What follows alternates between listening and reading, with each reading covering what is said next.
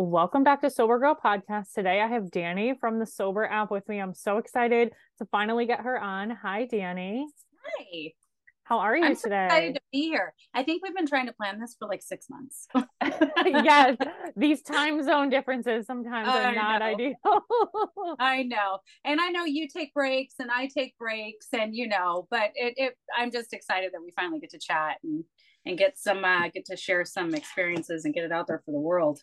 Absolutely. And like going off of that, I think people in sobriety who talk very openly can definitely know how we feel, but we do need to take those social media breaks because it's a lot sometimes. Would Yeah, you it agree? is. Yeah, it's like a It is. lot to just constantly talk about your story and things, and it'll bring stuff It up. is. And we deal with that stuff with closed doors. Nobody sees Yeah. that stuff. So, Yeah. so we're gonna jump right in. So, what is Cool. your sober date, Dani? Yeah, I was actually looking on an app today. I celebrate 900 days on Wednesday. My Yeah, sober date is June 13th, 2020. awesome. And so, oddly and ironically and strangely, and all the things, Curt's, my boyfriend's, his sober date is 6/13/2021. So, we have like 1 year from each other, which is so crazy. I We're know really, that's so interesting. So we yeah. will get into Curt. Yeah. Don't you worry. Yeah. Now, when did you have your first drink? How old do you remember being? Oh my gosh. Okay. So I was 12. I was 12. I had a 40-ounce bottle of Miller High Life with a girlfriend of mine. We snuck out. We used to do this thing because I live in California and the weather is just like primarily good all year round. But during summertime, we would sleep on the trampoline. We would make like these big blanket forts and we'd sleep on the trampoline, which gave us the freedom to do whatever the hell we wanted in the middle of the night. So we would hop the fence and we would go hang out with boys. And one time they had a couple extra 40 ounces of Miller High Life. And the first time I got drunk was in a field with a bunch of boys drinking. I got, annihilated. I had never drank before, and a 40-ounce bottle of beer. Yeah. And I vividly remember that night thinking that alcohol or that feeling that it gave me would become such a freedom, of a way to escape, a way to feel better, a way to feel anything other than where I was at in my life. And that literally was the very first day that catapulted me into a 27-year addiction to alcohol. Yeah, that answer, 12 years old, is a very popular answer I Yeah, get. It's whenever I hear that, it's just like it resonates with me a little bit just because everyone's answer is just yeah. such at Isn't such a that young crazy? age, I such a young know. age. Do you remember what that felt like? I know that was a long time ago. Do you remember Oh, totally. It was like like euphoric. It was very euphoric. It was like anything you were worried about went out the window. And it gave me confidence that I didn't normally have. And it gave me a way to be social in a way that I wasn't comfortable being social. Even as a young girl, at this point now, I'm obviously going through puberty and I was into boys and I just didn't know how to do that, how to be me comfortably. And I mean, from the time I was until I can remember, when I was a little girl, 3, 4 years old, until I was 12, I had been so subjected to drugs and alcohol that it seemed totally normal. So not only was it like a form of like freedom, it was super exciting. I remember feeling like, oh, this is it. This is everything that I need. And even then, I remember waking up the next morning feeling terrible, but not caring because it was worth it. So more than anything, it just gave me a way to just to be excited over feeling different. yeah. Yeah. Now you mentioned being subjected to drugs and alcohol before. Do you want to explain that a little bit?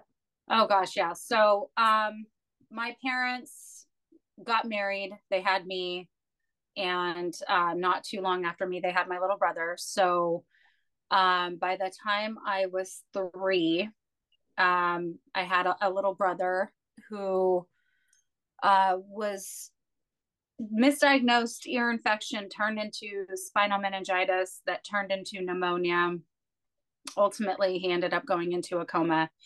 And then he had severe brain damage from the spinal meningitis, and he went into onto life support after that. And then my parents decided not too long into that to take him off life support, and he passed away. So he was 8 months old, yeah, when he died. And what that did to my parents was not only kick their addiction into high gear, but it ultimately resulted in a divorce. So my mom immediately went into a new relationship, and my dad moved. And the new relationship that my mom got into was with a very abusive man who was a meth user and an alcoholic.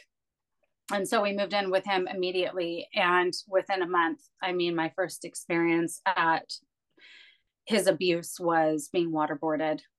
He loved to smother with pillows. He loved to strangle. And this is just part of who he was. And at any given point, whether it was I didn't put the fork in the right drawer, or I burnt the eggs, or, and I mean, I'm 6 years old, 6 years old, now at this point. And there were so many reasons, as a little girl to make mistakes that I would be severely punished for by abuse and torture. And so not only was I abused and tortured heavily as a child, but I was so exposed to his drug use. One of the first things I remember ever seeing, despite the sound of like the scraping noise of razors on a mirror, because that was a very common thing for me to hear, was him sitting at a table. We lived in this tiny travel trailer behind my grandfather from the time I was 6 years old till I was 12. Like I never had my own bedroom. I never had my own privacy. Neither did they. We were in this very tight, confined space. I couldn't afford anything because of their addictions. And so when I would come in and out to change, or I had to come in to eat, or whatever it may have been, a lot of times he'd be sitting at this little table. And I remember walking in, and he had a blowtorch with this glass pipe that he was twirling in the flame of the glass of the torch, and told me that it was art, and that he was making art when he was blowing a crack pipe. And so that was like what my life consisted of. I was so close to them. There was no privacy, that their drug addiction was so deeply embedded into me without even being a part of it. There's so much of it. I remember just the smells, the sounds, hearing them fight and argue, how he would abuse my mom, and, what he would do to me. And they would make their meth in the trailer that was right next to us, full blown meth lab. It was all happening, and that was my life. So when you're subjected to something like that, so close to it, and the abuse and all the other things that I went through, essentially it's inevitable, So for me, it was almost normal. And if it wasn't normal, it was exciting. It was like, I was a product of my environment. Yeah. Ultimately. I'm sorry Yeah. you dealt with all that. That creates one hell of a trauma. That's for It sure. does, but it also creates opportunity. And so that's my perspective shift with it today, is that I used to say that I was better. I don't have to do drugs. I don't have to continue those patterns, right? And I used to tell myself this: I will never be that person. I'll never hurt a child. I will never put a crack pipe in my mouth. But I became a heavy alcoholic. And then eventually my alcohol use led me straight to opioids. And essentially I was doing heroin. I was no better. Right. But that type of trauma for the longest time fueled my fire, right? To try to be different. And as hard as I tried, I failed. But those failures, I see them now as an opportunity to know that it, obviously it wasn't my fault. It was circumstantial. I became a product of my environment. And to know that now I have a story to share with other people, that I survived, and that I went through something that that traumatic and how I dealt with it. And I get to come out on the other end today and say, hey, like if you've been through this, you're not alone. And if you haven't, listen to what I have to say, type of thing, you know? So it's, the trauma is real for sure. I mean, we're talking like deeply embedded traumas that going through EMDR and life therapy or life coaching and trauma coaching and so many things I've done that have surfaced, you know, subconsciously, all these memories that I just didn't even realize I had, not only that I had, but that were affecting my behavior so much. But I'm aware of that now. And so the cool part about getting out and talking about it and sharing these experiences is every single time I do this, something surfaces, there's more awareness and there's more opportunity for me to go, oh, you know what? This can be a lifelong journey. I still have so much work to do. And that's okay, because I get to talk about it as I go and help people along with helping myself as I go. So, you know, that perception shift of why did this happen to me has gone from that to why is it happening for me? And it's really kind of a cool journey. That sounds awesome that you have taken like such a bad experience in your life and transferred it into something good and a way for you to help people. Yeah. A lot of people don't do that. A That's lot all of we can people do. just, keep things inside and don't realize that by sharing these things, it releases it outside of you. It's no longer in you. You're releasing that into the universe. And that's such a powerful thing to do. Now, Yeah. as far as you getting older and then going through your own addiction, how much of that kind of looked like your childhood? Like, did any of that, did you see any similarities in that, or were you kind of just on your own path with it?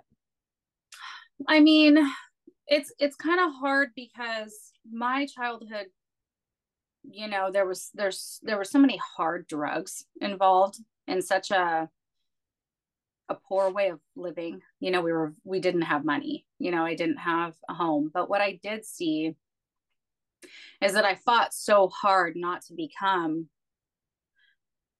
everything in my mind. I had told myself, okay, I can't live in a trailer. I can't be poor. I can't be a drug user. I can't.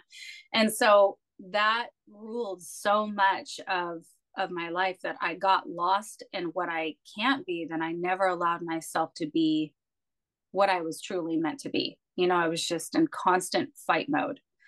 And so I ended up in failed marriages. I ended up a single mom with two jobs and school full time. I ended up struggling my ass off. And because I struggled so much to maintain this life that I thought I was supposed to have, and it was difficult, and there was a lot of fear involved and a lot of struggle, that I used all of those excuses as a means of why I drank.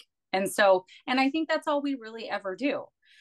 On top of all that, I didn't treat any of my trauma because I just didn't think that I needed to. I thought I was some kind of badass, that I, you know, had my shit together, that I didn't need to or use drugs, and that I wasn't living in a trailer. And so all of these like factors, I thought I had it together, but I didn't. It was just a progressive, slow train wreck, you know? And so some of the patterns were just that slow progression. It's not a matter of if, it's when. It was inconsistencies in my entire adulthood. It was not being present. It was lies after lies, and the guilt and the shame, and how that spirals into an even deeper addiction of your own. You know, essentially there was no difference. How did you navigate like motherhood, being a single mother, and also having the addiction at the same time? Like, how did that go Ugh. together? Well, let's see. I missed a lot of events. And, you know, it was always the kids needed to be in bed at a certain time because it was time. That was my time. Um, I would coordinate with their dad to take them every other weekend so that I had my weekend. And I mean, we're talking 3-day benders, just party all night long. And I would spend the rest of the week when I got my kids back recuperating. So now I'm a tired mom, full of anxiety, stressed out about work, unhappy at work, unhappy with myself, you know. And I made so many poor choices during that time, that when I did have my kids, it was so hard for me to be there and be a present, you know, mom who felt the joy of motherhood because I was so lost in every other circumstance in my life that they were clueless about. And there were plenty of times that I drank around them. You know, it was like, it was a normal thing for them to know that mom's drinking wine. And so it resulted in a lot of missed events, a lot of lies when I couldn't get there. Um, yeah, it just, a lot of guilt, a lot of shame. Your kids just know. Yeah, that's absolutely something you have to navigate through once becoming sober too. Like a lot of Yeah, people, I'm a big person with emotional recovery. I think it's absolutely 100% necessary. And I think that it is hard, but people should do it. I think it releases a lot and helps people really be able to handle situations in a different way. And I think totally. that like Yeah. you really are a product of that. I really believe that. Thank So you. from what I've seen. Explain to people what EMDR is. EMDR is a very popular thing that a lot of people in recovery are doing. So I just want you to like shortly just explain what that was like for you. So it's in my opinion the best way to deal with trauma. Essentially what I experienced was sitting with my therapist, and she had it was like a pendulum swing, and she would start it, and we would always target like a memory, and we would talk the memory through, eyes closed. She would navigate it with me. We would talk about the memory, we would talk about the emotions, everything that's involved, what you're seeing, what you're feeling, what you're smelling, how you're feeling. And then we would come out of that and talk about the situation, um and she would offer tools and some sort of guidance on how to understand it, for what it was. And so for example, there was one time I shared with her, my mom and I were driving with my mom's boyfriend. He used to have this big red Ford truck. It was old and it was a piece of crap. And we were driving on this like cliffside hill along a lake not too far from my house. And they'd both been partying. And I was sitting in the middle. It was like a bench seat, single cab truck. And they got into a fight.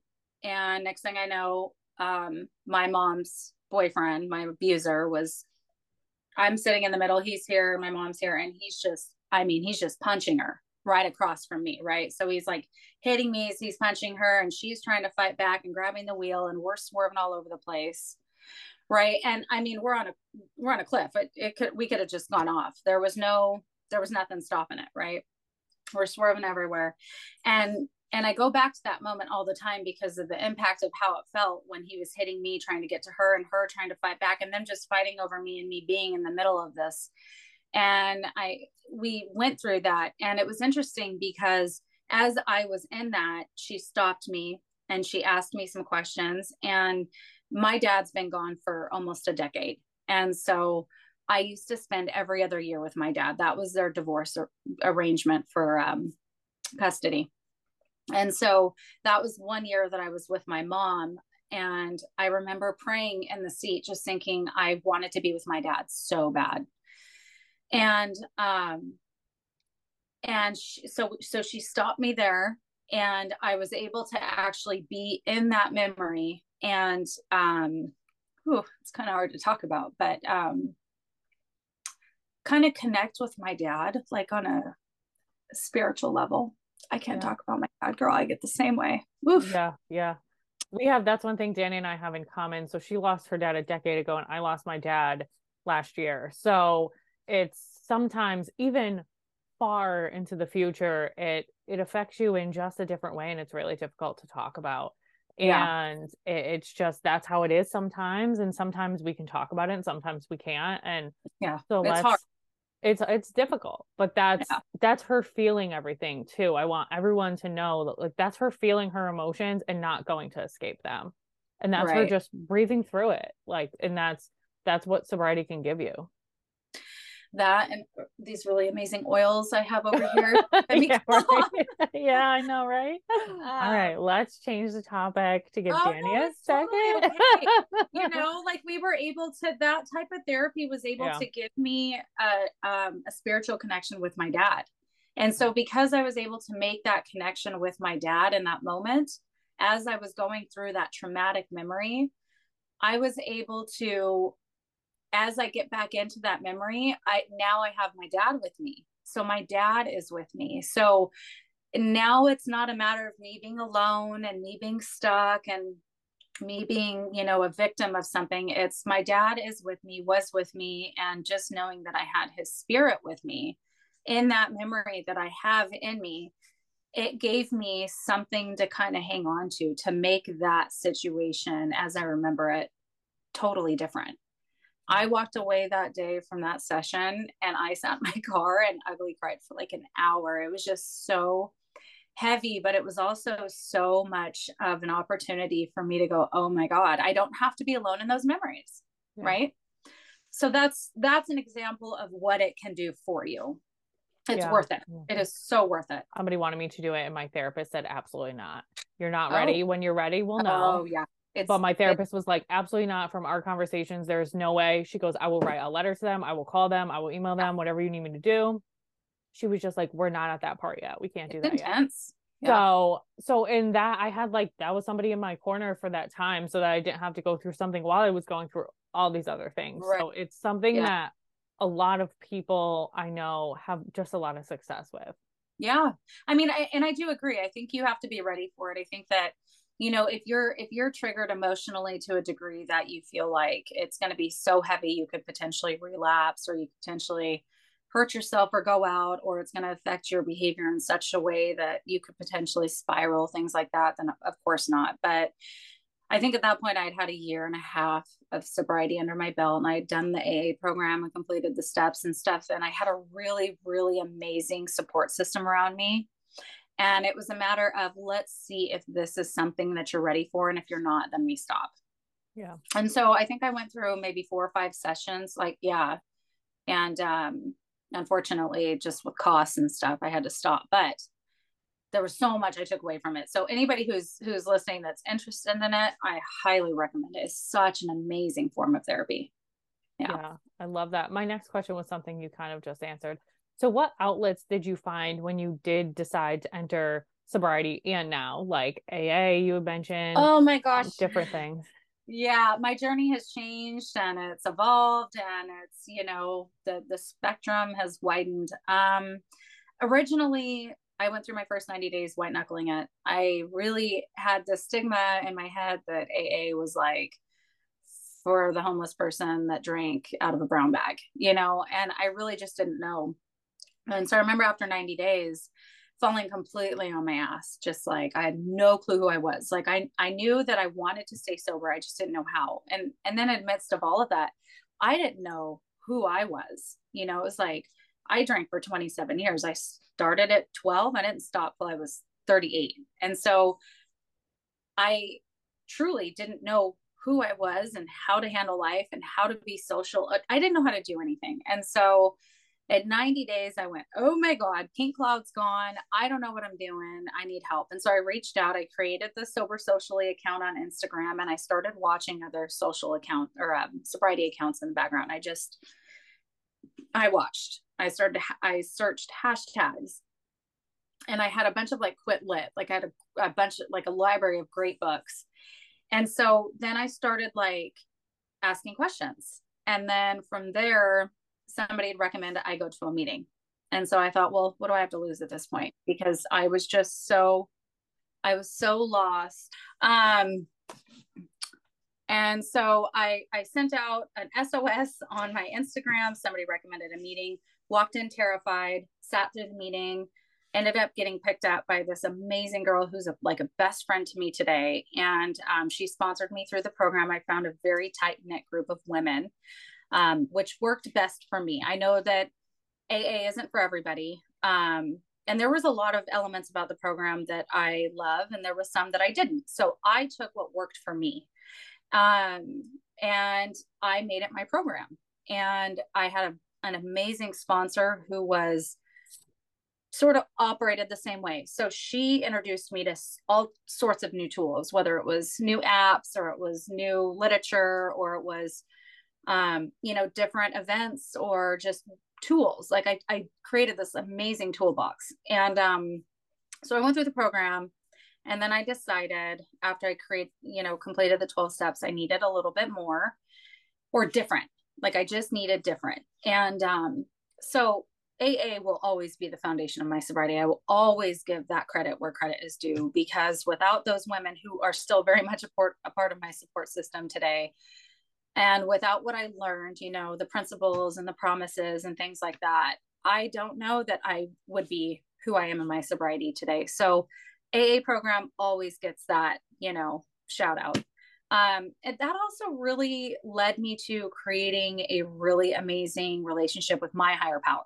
And so creating that faith and walking in, that's having a spiritual foundation, knowing that you're not alone in your program, knowing that when you struggle, it's okay, knowing all of those things and having that faith was nothing I had before. So, creating, a relationship with, the God of my understanding.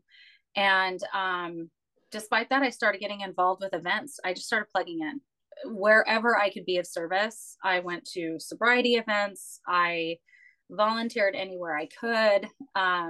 I really just started going to different meetings, speaker meetings, listening to people talk, getting involved in their story, asking how I can help, which then eventually led me to meeting Curt. And that's how we got involved with creating our own sobriety app and developing the sobriety app. So, I, to date, between having a coach who coaches me through life and sobriety, and I still attend meetings. I do podcasts left and right, whether I'm interviewing or being the interviewee. I'm plugged in with the app. We're constantly just plugged in. And, our roommate, Mikey, he's so, he travels all over speaking about fentanyl awareness. And so we're constantly assisting with events like that. And so for me, I kind of pull at all these different areas. It's not just one thing. And I don't know that it'll ever be like that for me, because I'm an addict of wanting more. I want more, and I still struggle in that area. And I want to create what works for me, with the guidance of my higher power. So I pray about it, and I do what feels right. And if it doesn't feel right, then I don't keep doing it. If I feel drawn to something more than something else, then that's what I stick with. But the most important thing is to always have a strong support system, because the opposite of addiction is connection, and we have to stay connected. That to me is number one. Like, stay connected. All right. So now that we've touched on Curt a little bit, let's get into how you met and really how you navigate your relationship. Okay, so first and foremost, I will say that being in recovery with someone you love, that you're navigating life with, is so rewarding in so many ways. So I don't care what people say. I don't care what stigmas are out there. I don't care if you have a sponsor telling you you should wait 6 months, a year, whatever. You listen to your heart. And if you have a problem, a program that is working for you, and you happen to meet somebody along the way, and they have that same type of sobriety, of emotional sobriety, and they have those qualities that you're looking for, somebody you can grow with. There was a lot of factors that I had to consider when Curt and I met, but essentially, we met through Instagram from my sober account. So he was looking for somebody to collaborate with and help create the sober app. And he had put his hand out and said, "Hey, I'm looking for collaborators." I responded and basically said, "This is an incredible idea. Take all my money." I quit my job. I actually had 2 jobs at the time. And we dove in head first. And I mean, we spent every breathing moment from the beginning of this year until we finally met to launch the app. So, and I'm talking from morning until sometimes the next morning, just talking to people, connecting, everything we could get, any kind of information, resources, stories, everything we can get to put into this app, we got. And throughout the duration of that process, we got super close. And when we met, we connected, and that was that. The rest is history. It was inevitable, just knowing that there was such a strong connection from the get-go, sort of fighting it because of the circumstances I was in. And also just being scared, there was a lot of fear. And, when and we met, and that was it. It was like two lives that just organically merged. And from there, we hit the ground running still. And we haven't lost traction at all. The beautiful part with Curt and I is that he was an addict for years. I was an addict for years. So he gets it on a level that somebody who might not have been an addict wouldn't understand. There is a type of support and understanding and encouragement and love and patience and all the things that you need while you're navigating this journey that you might not otherwise get. I'm not saying it's not possible, but what I'm saying is that he and I have such a mutual understanding for what it was like then. And we also have this amazing way to really celebrate victories and growth as we continue to navigate now that, I heard this the other day and it pissed me off. Some guy was talking about his sobriety, and someone chimed in and said, why do addicts make such a big deal about getting sober when all they did was destroy their life, and then they want to get praised for it afterwards? And oh girl, I lit up. Now here's the thing. I don't know that if I was in a relationship with the normie that they would be able to support, understand, encourage, and relate to me on the same level that another addict would. So I don't know that we would be able to celebrate together the same way. And I don't know that they might not see things that same way. Just you created your own mess, so clean it up and quit celebrating it. But here's the thing. Addicts understand that even though it was our own mess we created, it takes an act of God for us to get into a position where we can be who we're meant to be and not get back into those dark places. And I'm not just talking going and picking up. I'm talking about the depression, the anxiety, the behaviors, all of the shitty habits that you created throughout your addiction that still reside, that another person in recovery can celebrate with you when you have those victories. So, it's like this constant daily, wow, good job, babe. I'm so proud of you. It's a constant thing like that with Curt and I.